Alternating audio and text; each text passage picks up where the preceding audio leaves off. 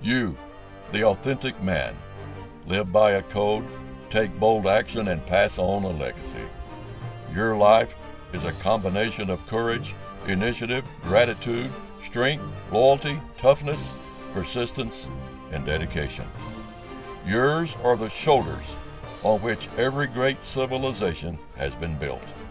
You're a model of integrity, a walking moral compass, and unyielding warrior for truth. Envied by the weak, average, and selfish, you stand alone as the one indispensable ingredient to a great society. You are the authentic masculine man.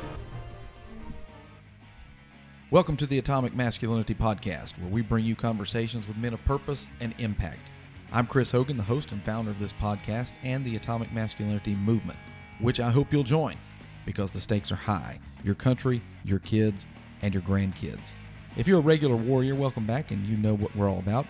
If you're new to the podcast, we're pumped up to have you with us, and you should know our goal is to restore American masculinity to its proper role in this society, and that's accomplished by men becoming better men. We want you to live with purpose, build influence, and create your own legacy, and we want to be an asset to you in this journey. Now, before we get started, I'd like you to consider joining the Atomic Masculinity War Room. It is our weekly signature coaching service designed to weaponize you. It's one of the most powerful investments you'll ever make in the one thing you have that affects everything else in your life, you. Check out the War Room at atomicmasculinity.com. Okay, our guest today is former Dallas Cowboy linebacker Dat Nguyen. Dat lived most of his childhood in the Gulf Coast town of Rockport, Texas. At Rockport Fulton High School, home of the Pirates, he played middle linebacker, and little known fact, he was all-state as a punter as well. He was recruited and received scholarship offers from several Power 5 schools, but eventually decided to play closer to home and chose Texas A&M University, where he played from 95 to 1998. A&M was most assuredly the best place Dat could have picked because his Aggie career was legendary. He finished his college career as the Aggies' career record holder with 51 consecutive starts, 517 career tackles, and almost 11 tackles per game average. Now, the 517 career tackles are still a Texas A&M record. He's the only Aggie to ever lead the school in tackles for 4 consecutive years. In 1995, he was named Southwest Conference Defensive Newcomer of the Year, and from 96 to 98, he earned first-team All-Big 12 honors 3 consecutive times. In 97, he was named Aggies MVP, but 1998 was his epic year. He was named Consensus All-American by every awarding publication, won the Bednarik Award for College Defensive Player of the Year, and the Lombardi Award. He was named Defensive Player of the Game for the 98 Cotton Bowl after recording a bowl record 12 tackles, including 3 tackles for a loss and an interception, which he lateraled to a teammate for a touchdown. I remember watching that game. The Dallas Morning News named him Big 12 Male Athlete of the Year in 98, and he earned Defensive Player of the Year honors in the Big 12 Conference. He also won the Jack Lambert Award that year. And that same year, A&M won the Big 12 championship game against Kansas State for a conference title. In 2005, he was named to the Big 12's conference 10th anniversary team. Nguyen is generally acknowledged as the best defensive player in Texas A&M football history and one of the greatest defensive players of all time in the history of the Big 12. In 2004, he was inducted into the Texas A&M Athletics Hall of Fame, and in April 2007, Dat was inducted into the Texas Sports Hall of Fame and the Cotton Bowl Hall of Fame. On January 9th, 2017, the National Football Foundation announced that he would be elected to the College Football Hall of Fame. Had a pretty impressive class with him, including Peyton Manning, Adrian Peterson, Marshall Faulk, Steve Spurrier, and Brian Urlacher. He played professionally, obviously, for the Dallas Cowboys from 1999 to 2005, and this is pretty cool. He became the first Vietnamese American to be drafted, play, and recognized as an All-Pro in the National Football League. He led the Cowboys in tackles 3 times in 2001, 2003, and 2004. I'm pumped up to be interviewing Dat Nguyen today on the Atomic Masculinity Podcast. Okay, Dat, thanks for being with us today. I sure appreciate it. You're welcome. Thank you for having me, Coach. Yes, sir. So let's start with I've done the introduction, so people know kind of your past and you playing at Texas A&M and in the league for the Cowboys, and just that whole story is really cool. But we want to know foundationally. Tell me about where you were born, your growing up time, your early life. Yeah, so I was born at a refugee camp in Fort Chaffee, Arkansas. So it was the fall of Saigon in April 25th, 1975. My parents left Vietnam. Mom was 5.5 months pregnant with myself, coming over and leaving everything. Dad was fortunate to afford a radio during that time to listen to what was going on from the north. As the Viet Cong was invading the South, and we fortunately got out.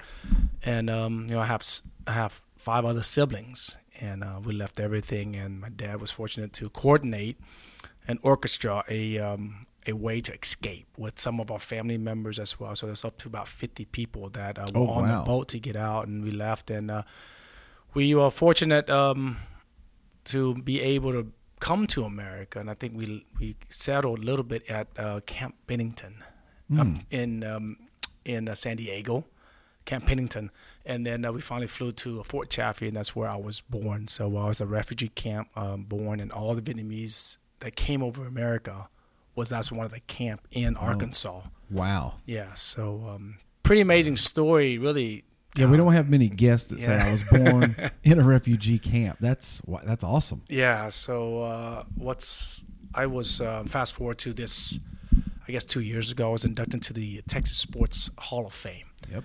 And another recipient was Lovie Smith, Coach Smith, who was the Bears, and obviously came from Big Sandy. Big Sandy out in East Texas. That's right. So what is an amazing story? His wife was at Ohio State. And in 1998, we played Ohio State in the Sugar Bowl. And her dad and her went to the game, and she was tearing up telling me the story. I didn't know where she was going because this is the first time I really met her. And she goes, they were watching the game, and they looked out there where Texas A&M was playing Ohio State at the Sugar Bowl, and he said, that was one of ours. And she kept looking over. It's like, Dad, what are you talking about? He said, he's one of ours. He was a supervisor of the Fort Chaffee camp when we came over from Vietnam. Wow.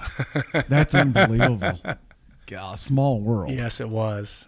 Yeah. Wow. So watching that baby born in that refugee camp flying around tackling Hawkeyes. That's awesome, man. Yeah, it was pretty neat. I was very touching. Unfortunately, he passed a few years ago, but she was sharing that story, and she said, golly, it was one of his proud moments. Wow. That when he was watching that game. It's amazing how God puts people in certain positions and who they can affect. You never know. Yes. You never know who you're touching or what they're going to be or what their kids are going to be. Absolutely. That's awesome. Yeah. Wow.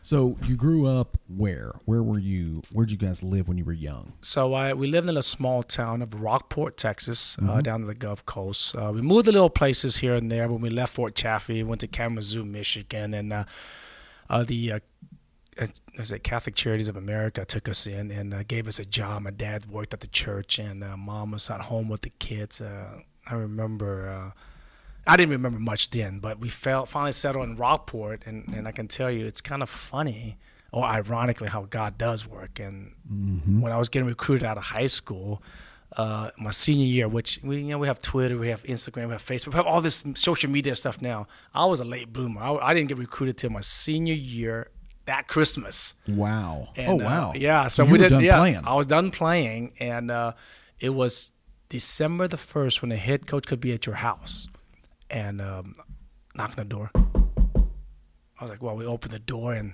it's Gary Mulder, the head coach from the University of Michigan, at your door. Wow. 3,000 miles away. So I was like, wow, amazing. So all of a sudden, it kind of steamrolled the recruiting process, because why did Michigan come down to South Texas to find this guy? So now everybody has to look at you. Now everybody has to look at me. Yeah, that's you understand this, how it works. And so I flew to Michigan 9 days after that, December 10th. Flew into Michigan. First time I flew in a plane. First time I saw snow. First time I ate lobster. Wow. I was like, man, I'm coming here. It's world. Saw the Fab Five play, and right. And it was pretty phenomenal. And I remember coming back, and I was like, God, why people in Michigan were so nice. They were so kind. And I was like, Mom and Dad, why why did we leave Michigan? And my dad looked at me and he's like, son, we South Asian people. We don't like that cold weather. Doesn't fit where we came from. Yeah, there's a reason we don't see snow. Rockport's down there. Yes, it's down south. This is what the shrimping business, shrimping industry. That's what we. Yeah. That's what we did in Vietnam. So our family was down south. Now, is that what your dad did? We did that, yes, sir. So all of us. You say we, so this is a family. Family. Deal. So it's a family, not just. It's very similar to the Hispanic culture. Mikasa, Mukasa, everything we did. Right. So when we came from Kalamazoo to Rockport or to Fulton, which is a small town connected to Rockport, we were living in government housing. Oh, and wow. And there was, I guess, 4 families got together and we had a shrimp boat. An 18-foot shrimp boat.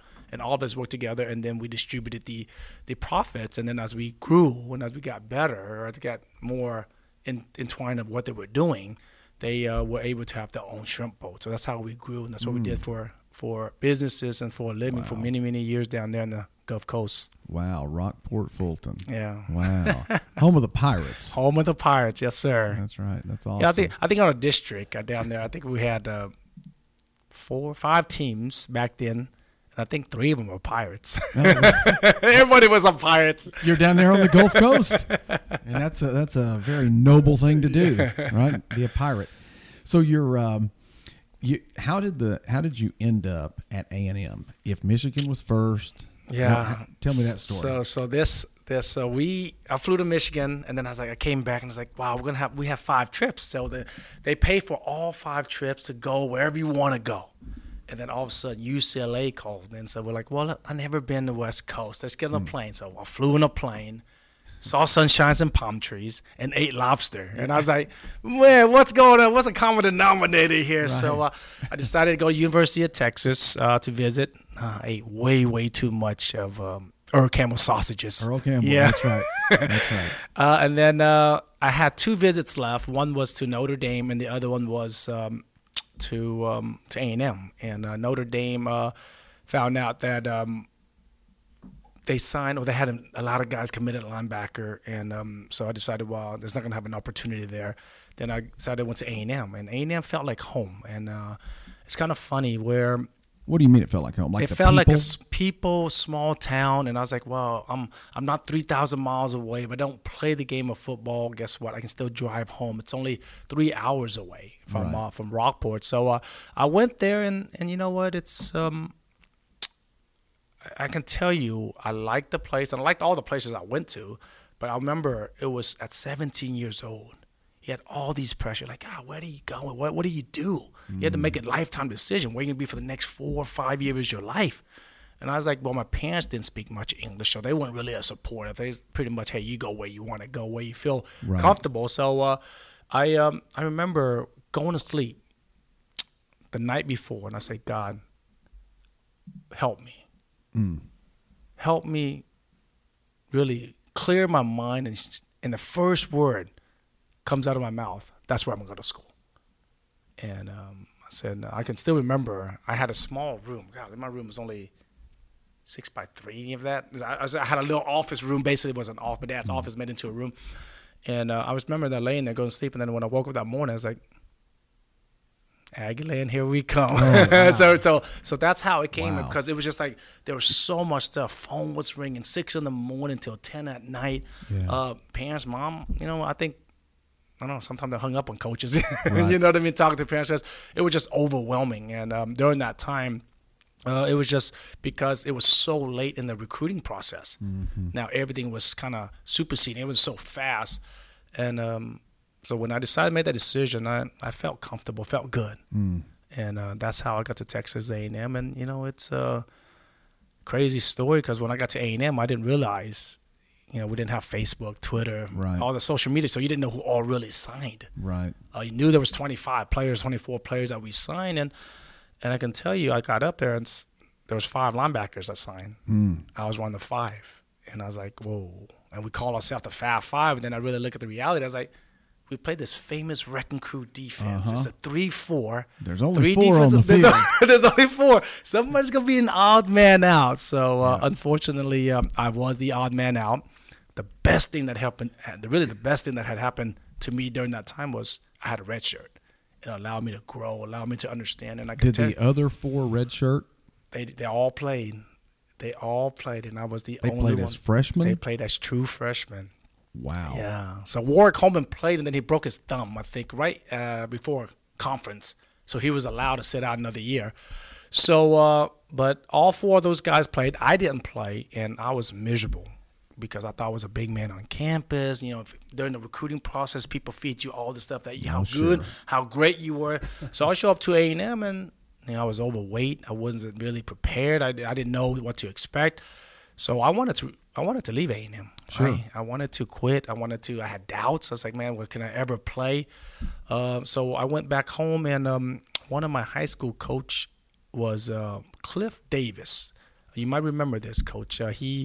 He played at A&M. He played for Bear Bryant and played baseball. Mm-hmm. So he played the 2-sport at A&M, and he went to play baseball for the Colt 45. Wow. So he was in that organization, became the Houston Astros. So he was there for over 20 years in that organization. So he came out to be our junior high coach. And I talk to him all the time. I still talk to him today. He's a guy I kind of bounce ideas off. And he's one's a big mentor of my life. And he said one thing that really determined the whole thing of me going back to A&M. Because, Dad, you ain't going to play when you're 40 years old. Right. Get the degree. They're paying for it. Take that. Make school number 1 priority. Hey, athletic be 2. You never know when you're twisting an ankle. You never know when you can get hurt. Mm-hmm. So I go back. I reorganize my priorities. And academic was 1. Isn't that interesting? Yeah. And football was 2. And I said, all I want, Coach, was that just to give me a chance to maybe start my last year. I'll back up that one of those freshmen that came in with me for the next 3 years. In my last year, maybe start my last year or contribute as I go through my career. I just want to represent the Vietnamese community, from a family, South Texas or Rockport. Right. You know, because you're first or second Asian player or Vietnamese descent that played collegiate or Division I football. Right. So I worked myself all the way up to be a backup. I went to spring ball. I had a great spring. Phil Bennett came in, he was a defensive coordinator at A&M, and he played at A&M, and I was a backup. Leading up to that game, LSU opening game of the 1995 season, it was a Wednesday, and the guy that was in front of me, and we were all working out, and right after practice, R.C. Slocum goes, "Hey, we got to run sprints. Get on the line." So we got on the line. We ran sprints. The guy that was starting in front of me steps on a sprinkler head. Oh, my gosh. Can't play. Guess who had to start? That's how my career started. And then you got on the field and they couldn't get you off. I was like, I worked so hard, Coach. I remember when I reorganized my priorities, 6 o'clock in the morning, I was working out. 8 o'clock, I went to class. Came back at 12 and worked out. Came back at 4 with the team. So 3 times a day, I was like, hey, just give me a chance. I'm going to work. I'm going to work. I'm going to work on my crafts. It's just like a carpenter, right? You pick out a tool, and then you just sharpen what you need to sharpen, and you never know when it's going to be. And that's how my career started, was a guy. It's interesting. Yeah. It's, that there's an old saying that when the opportunity arrives, it's too late to prepare. Yes. And so what happens is you've been preparing 3 times a day. The guy steps on a sprinkler head. Of course, there's no such thing as luck. However, luck favors those who are prepared. Yeah, it's right. It's an interesting dynamic. So your parents were really pumped up when they found out your college would be paid for. I'm guessing. I think they're still waiting for the tuition bill. Exactly.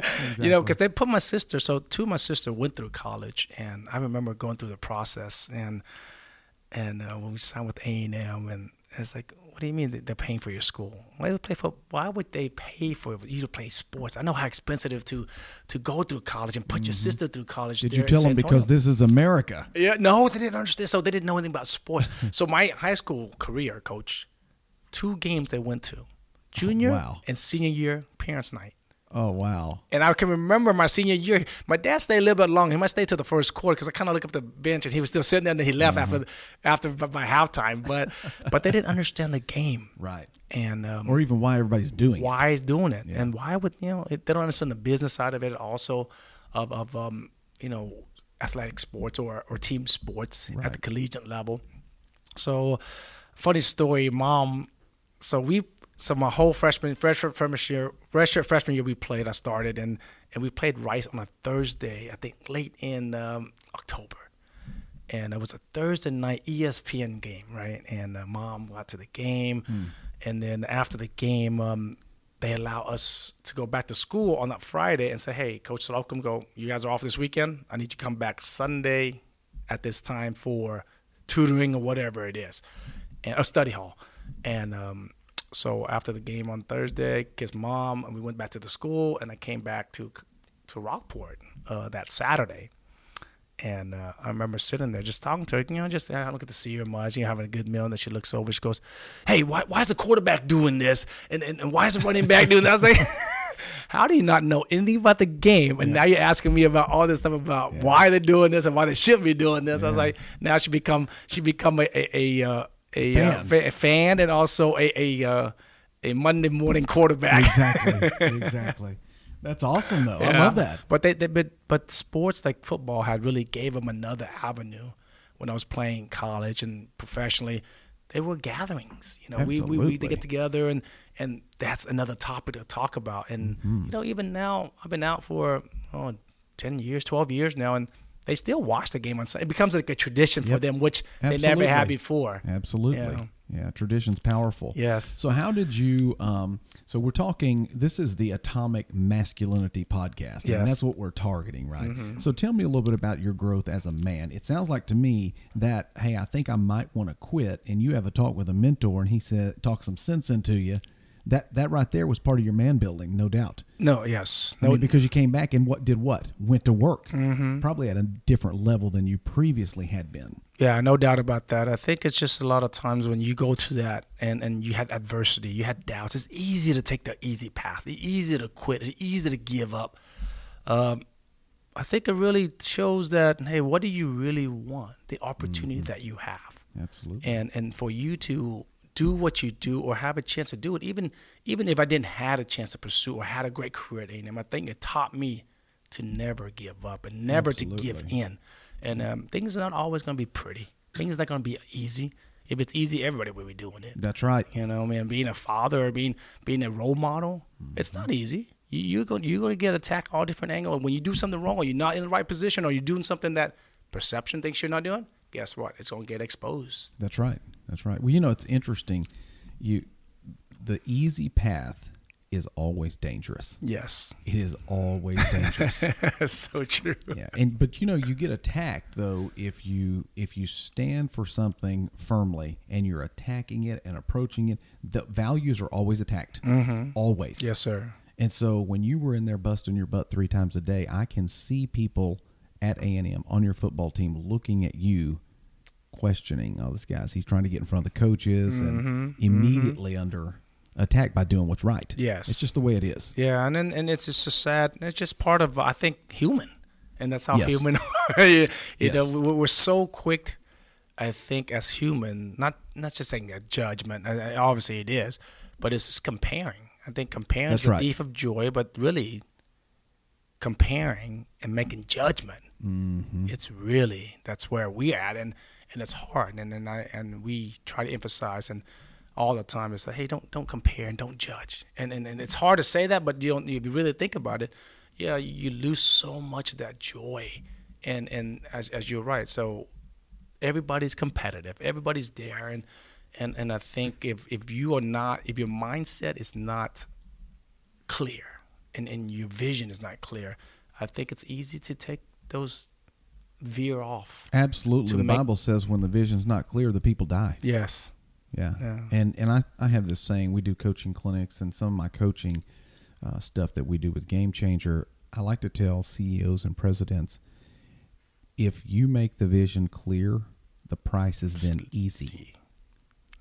Yes. People know what's going on. They'll pay any price. Yes. I mean, why else would you go lift 3 times a day or do whatever you were doing? Because you had a vision. So that price wasn't that bad compared to that vision. You mentioned something about it's a temptation to take the easy way. There's a thing that I call spiritual gravity, and it's always pulling down. It's much easier to take the path of least resistance, like water. But water always ends up in the lowest spot. Yeah.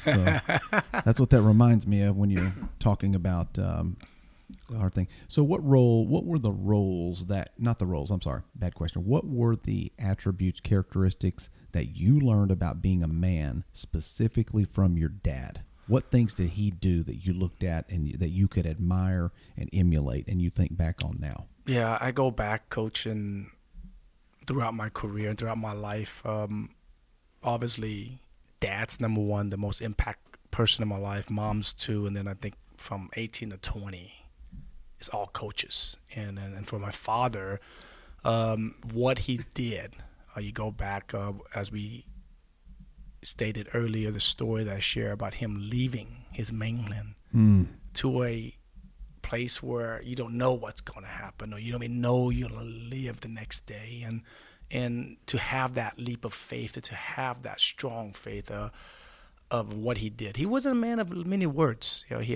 was a visionary, but he was one of those guys that, hey, we just plug along. But he took decisive action. Yes. I mean, he said, we're going. We're going. And I didn't tell you the whole story, though. We were going. We were supposed to connect with the American ship out in the sea.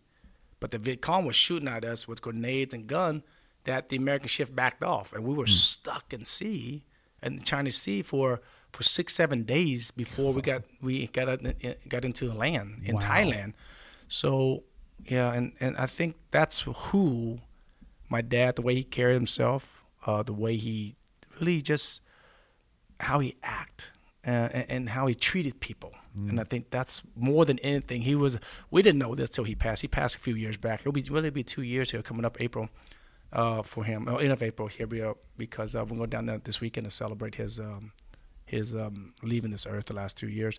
But he was always doing things for other people that nobody. The Bible was about, hey, don't let your right hand know what your left hand's doing. And he was big on that because he's sending money back to Vietnam, building churches in Vietnam. People don't know. Because the Viet Cong was taking over and they said, hey, it's going to be Buddhist and there's no Christianity. Right. That's the reason why we left, because we weren't going to have Jesus in our life. Right. And my dad said, hey, we're going to have Jesus in our kids' life and our family, and we don't have that. We're going to find a way to, wherever it's going to let us go. And that's why he left, was the reason for us to have Christianity in our life, or to have Jesus Christ. So he goes back, and when he passed this past 2 years, I guess you find out so much more stuff when the person leaves you and go home to the Lord. And I remember when I turned 18, and my sister shared the story, which was kind of funny. She's in her 50s. She goes, when I turned 18 years old, Dad said, you give me $50 every month.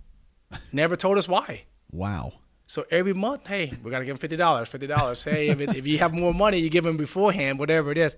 So all that money he was accumulating goes back to Vietnam, and they're building church underground, and now they're building now they're allowed to have church back in Vietnam. Wow. So it's pretty, the impact that he made was pretty significant, where it was kind of remarkable. That is remarkable. That is remarkable. Yeah. To be the dude who packs everybody on a boat and says, this is what we're going to do. Yeah. Wow. It's interesting. You said that he didn't talk a lot, but he was always doing. Yes. And see, that's evident to me why he raised kids like you, because habits are caught a lot more than they're taught. Yes. You with me? Yes, sir. It's very easy to watch somebody do the right thing. And it's much harder to formulate the why in your head. And I also like this. I like his security in himself. He didn't even tell you why. He said, just give me $50. Yeah. I love that. And he built something into his kids because you didn't question it, did you? No, so now we do it ourselves. Like our brothers and our sisters is what we do to our kids. And when our kid turns 18, guess what? Hey, I need $50. Wow. You know what I mean? It becomes just like what we talked about, how tradition and that's awesome. Yeah. I absolutely love that. Yeah, so my brothers, my older sister have an older kid, so that's what they do, and they continue his tradition. or his legacy. Wow. Yeah, so it's pretty cool. And that's exactly what it is. It's a legacy. Yeah. So one of the foundations of Atomic Masculinity, there's four, okay? And the fourth one is legacy. It's code, relationship, action, and legacy. Wow. You live by Live with code, that. and the world works by relationships. You got to take action and leave a legacy. Yeah. That is our definition of Atomic Masculinity, and that was your dad. That's what it sounds like. Yeah, That's pretty powerful. that's pretty awesome. Now, notice something else that I want our listeners to hear. Your dad was a major influence. And by the way, I did not know, we did not talk about this previous. So I didn't know he was number one influence. Mom was number two. Yeah. I didn't know it. And you said number three were coaches from 18 to whatever. Now, I want everybody to understand the coaches were not the biggest influence on Dad's life because they were in charge of him. I think they were because they were adult males with a very specific mission. Listen, that is attractive to your kids. If you'll be an adult male with a very specific mission, your kids will follow you anywhere. Yes, sir. They run through the brick wall for you. You know, and the coaches, and it's amazing, like the influence, the 3 to the 20. For me, my list, the top 20 people that influenced my life, you know, the 3 to 20 are coaches, but every coach is different. It doesn't matter. I had coaches in junior high that made impact on my life, of how they treat their wife, how they were there for their kids, and how they, certain age, and you go through steps. I talk about Coach Parcells. He taught me about the love of the game and how to win the game, or how, things, just different things you learn from everybody. And I think it's, we talked about Cliff Davis, you talking about Phil Bennett, you talking about R.C. Slocum. I remember R.C. Slocum, the first meeting we had when I first met those Fab Five linebackers, or the four other guys. Yeah. When we sat down at Kane Hall, the auditorium, the dorm that we stayed in for student athletes at A&M when we first arrived, he goes, look to your left and look to your right. In 3 years, one of those guys are not going to be here.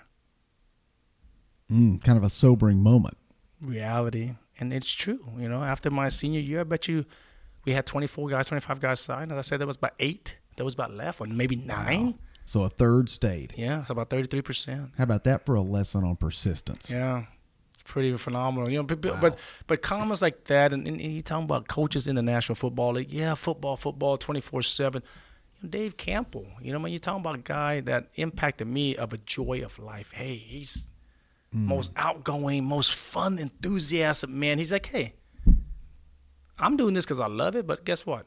It can always be worse. Absolutely. Today can always be worse. Enjoy what it is and love what it is. It's, you complain about what you're going through or whatever it is, it can always be worse. But lesson. Stuff like that where, and it's so many guys that I encounter or had a chance to, that impacted my life through so many ways. That's the essence of why, if you go to atomicmasculinity.com, you'll see this place called the War Room. That is the essence of why we have the War Room, because it is a guy should always be learning. So you learn something from your junior high coach. You mentioned high school. You mentioned college. I'm still learning and now. NFL. Right. Yes. Right. Think about that. You're open to learn continually as you go through life. And I think that men do not understand they are their number one project. Yes. You got to work on you. Always got to work on you. And you always, it was sometimes so quick to make a judgment, say, oh, I'm not that way. Right. Well, hey, let's sit back and say, why is that? Don't just don't close the door or close the book on that with opportunity, because people change, we adapt, and things change, and I can tell you, I can still learn from people. And I think for me, as a 43-year-old male, a father, a husband, I'm still learning. I'm still growing. Absolutely. And if you're not growing, you're dying. Exactly. Yeah. Exactly. That's the essence of the War Room. That's why we do it right there. Yeah. So I remember you mentioned that you had a coach and you watched how they treated their wives. I'll tell you a real heartwarming thing that happened to me one time. I'm sitting here clicking along, and this happened maybe, I want to say 4 or 5 years ago. A young coach, yes,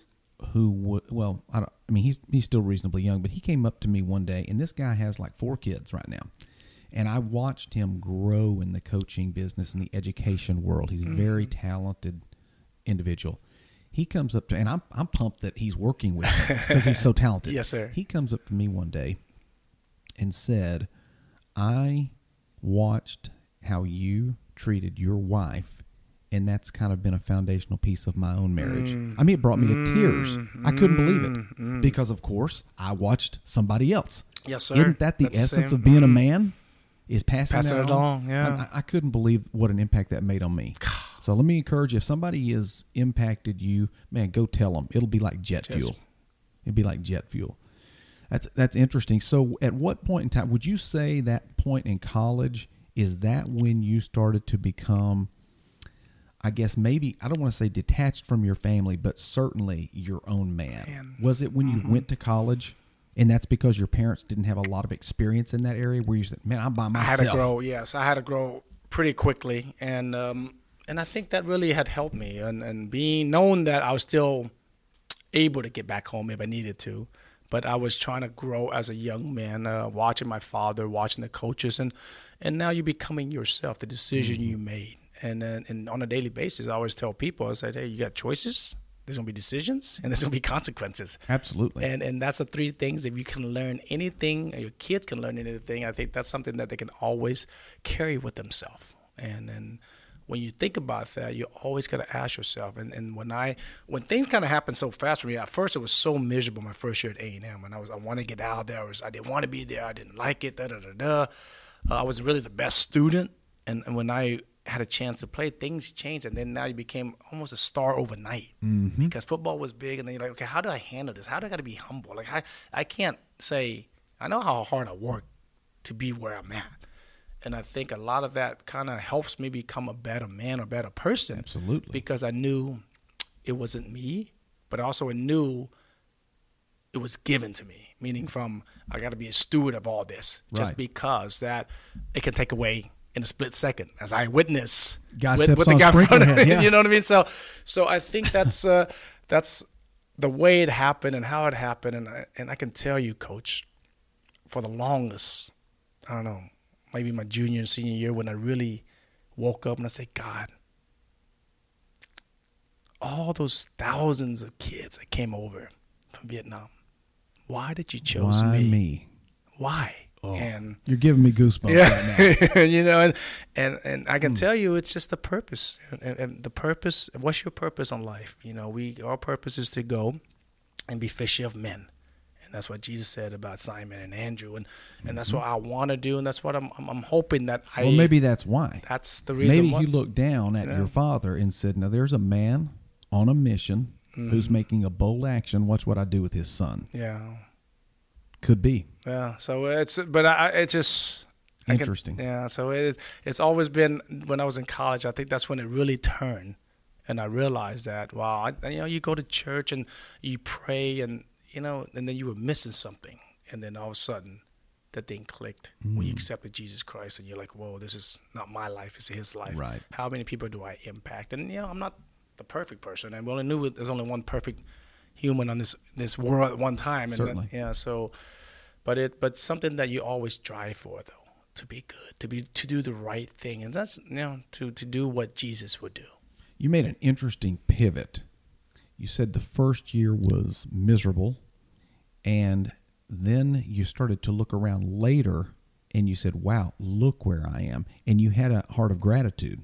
So one of the things that we teach at Game Changer U is gratitude is the best posture of the heart. Wow. It's the best. From Mama. That's my second most influent person. Absolutely. That's the best posture of the heart. Yeah. Gratitude creates everything in life that's good. Mm-hmm. You have this athlete who makes a lot of money, and he goes back to his community, and he gives back. He says, sir. Why is he doing that? Gratitude. Gratitude. Yes, Gratitude sir. is the genesis of everything that happens that's good. So that's a good place to be. Yeah. Good place to be. Wow. So tell me about a challenge that you've had. So many.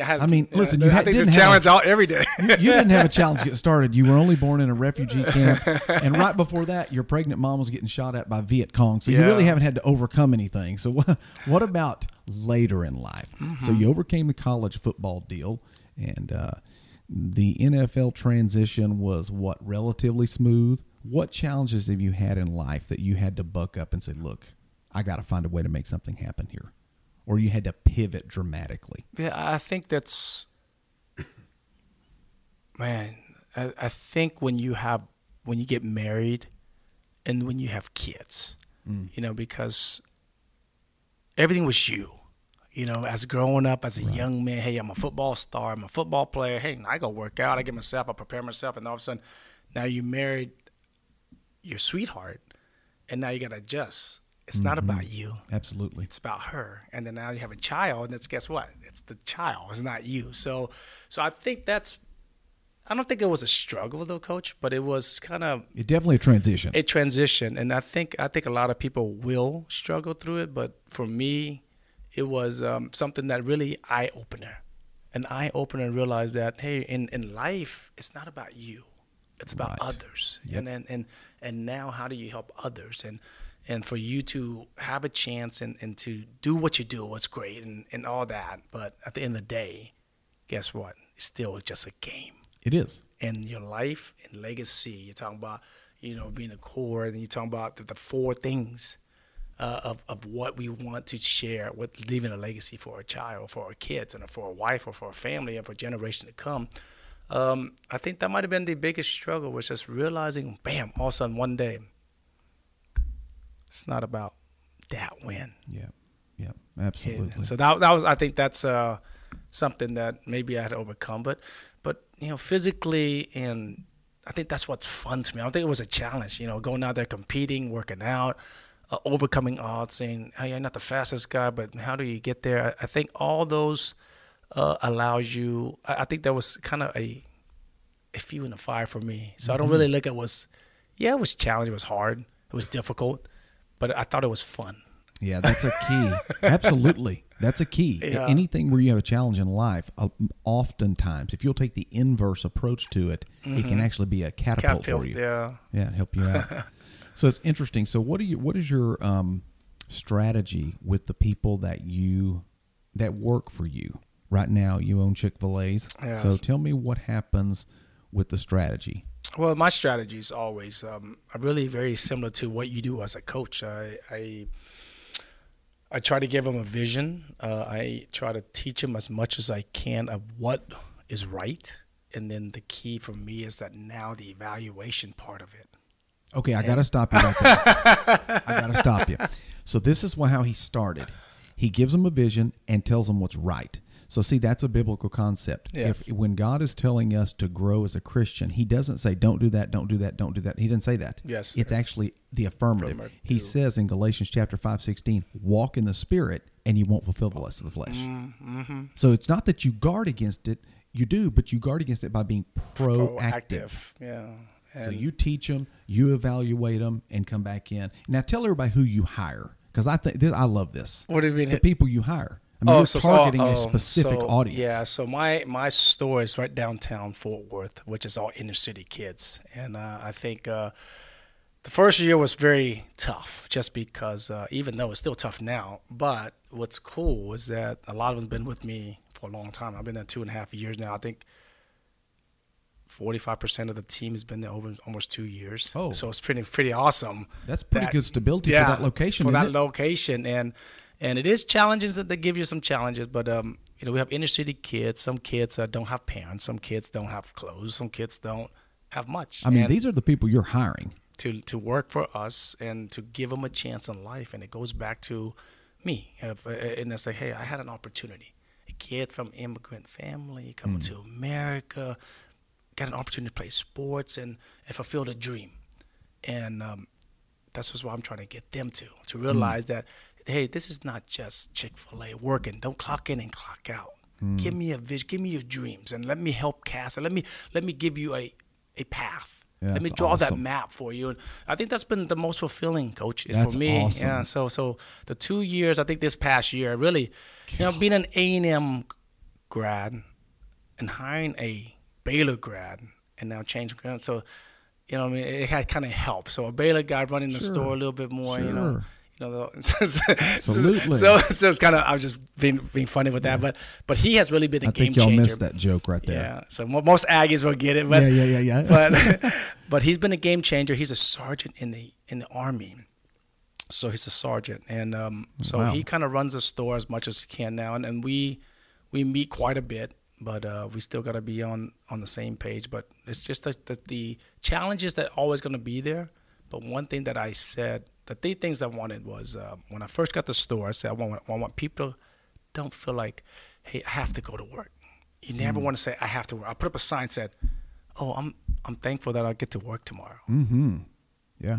You know Gratitude. what I mean? Yeah, it's gratitude, and you change your heart the way you say it. Oh, I got to work, or I said, oh, I get to go to work. And now it changes your whole mindset when you get to the building. So my whole philosophy was, number one, is that they love what they do, and I want to enjoy what they do. No, it's not the most glamorous job. You're not gonna smell all good because you're gonna sweat. You smell like chicken. You know what I mean? You got to put up with upset customer. But I think the overall grade or majority of the things that I get out of those kids is that they do enjoy coming to work. And I do some scheduling. My schedule coordinator, I tell her, hey, I don't want them ever do back. If they do 2 days, they're going to take a day off. Right. And they work 5 days, they're taking 5 days, Fridays off or Saturday off, whatever it is. So it makes them more, they would get refreshed. Right. And some people do want to work 5 or 6 days a week. But when they do, that Saturday when they come in, it's half day for them. Right. You know, now they get a day and a half to rest and get their mind off, do what they want to You're do. truly stewarding these people. That's all I want to do. That's Their all I'm supposed to abilities. do. Yeah, truly, Kathy, founder. That's what, we're steward of what we've given to, and I'm very grateful for this opportunity, and it's been fun. Like I enjoy it. Like it makes it fun for me because I can tell you, we're in 2.5 years. And this past month was the best month we ever had. Wow. Overall, from top down scores, and because we get certain scores from Chick-fil-A.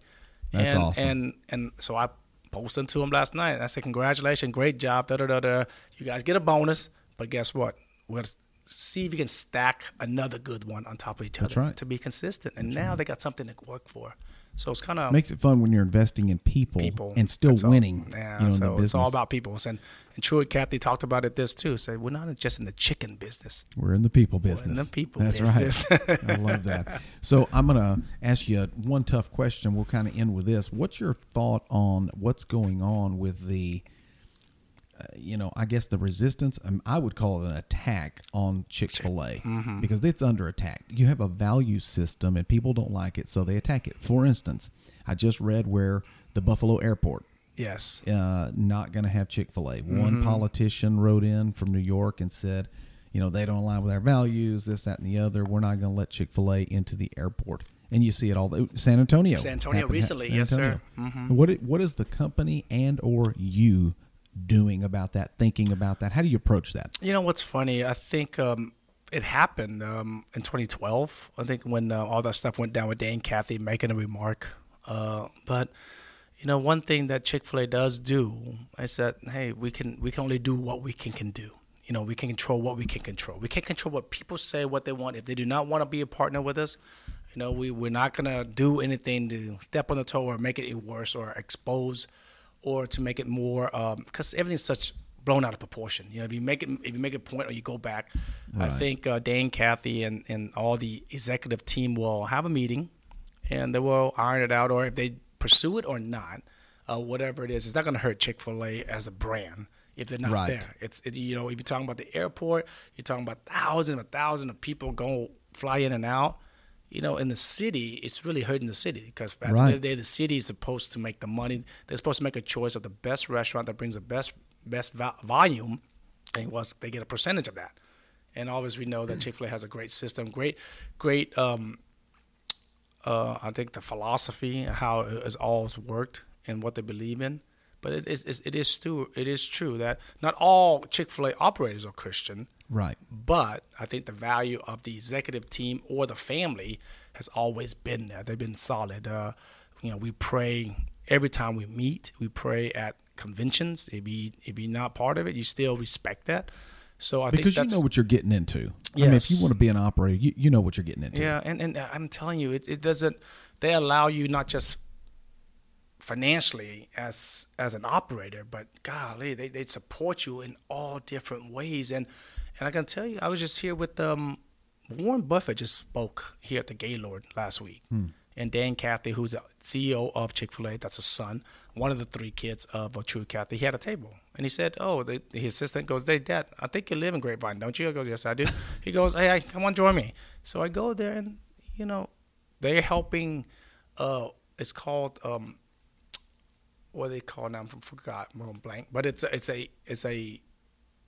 a center for over thousands of women that are battered, that are neglected, or single mom that's been going through domestic violence. So they built all this with Warren Buffett, and the guy just gave, I don't know, 6 figures. Dan, nobody says anything, but those tables weren't cheap, and he got up and he didn't really make a big deal, but he went to go help support it. But that's what they believe in, and that's what they do. And I think we're all on the same line. Like I see the same line. I wish I had a chance to meet Truett Cathy he passed away in 2014. Sure.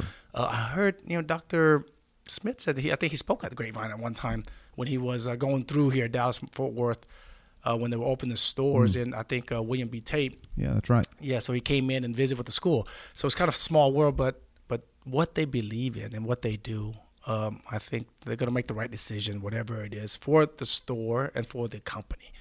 And for the attack that's going on, we can't control that. Some people just like to do it. Some people just like, hey, I'm running for office. I just want to make this big deal. Now my name is a splash. Sure. People use it for a wrong reason. And I think a lot of times when you read and you hear stuff like that, I just, the best thing that they always tell us is like, hey, you just can control what you can't control. Absolutely. And you can't worry about that. But, obviously we were in California. They had not a riot, but they had a rally, and there was people mad at not Chick-fil-A, but then there was the Omni or something that we stayed at, right? And then they were protesting, said, "Oh, they need raises because we got 4,000 Chick-fil-A people here working." Like, but it's funny how everything that's part of Chick-fil-A, and you talk about being attacked. I wonder how they get attacked all the time, and we just don't hear all the stories except the big ones that we hear the last couple of weeks. It's all about values. They always get attacked. Yes. If you hold the standard really high, then people you're going to get attacked. And people can't accept that. They just the envy. I guess that's the word. Yeah. Maybe so. Yeah. Maybe so. Well, it is a pleasure having you on the podcast. I mean, we're sitting here talking with a guy who's extremely humble, part of the community, operates a business, targets underprivileged inner city kids to pass on a legacy that was passed on to him, walk through leaving a native country, literally I'm going to say a 1.5 generation immigrant. Yes. To be honest. And this is the kind of person that has made America the greatest country ever, period. People who get in, have a standard, following Judeo-Christian ethics, and they do it. They don't just say it. So it's an honor for you to be here, and I really appreciate your impact. Thank you, Coach. I enjoyed. I had a good time. Thank you very much for having me. All right, buddy. Thank you so much. Dat Win.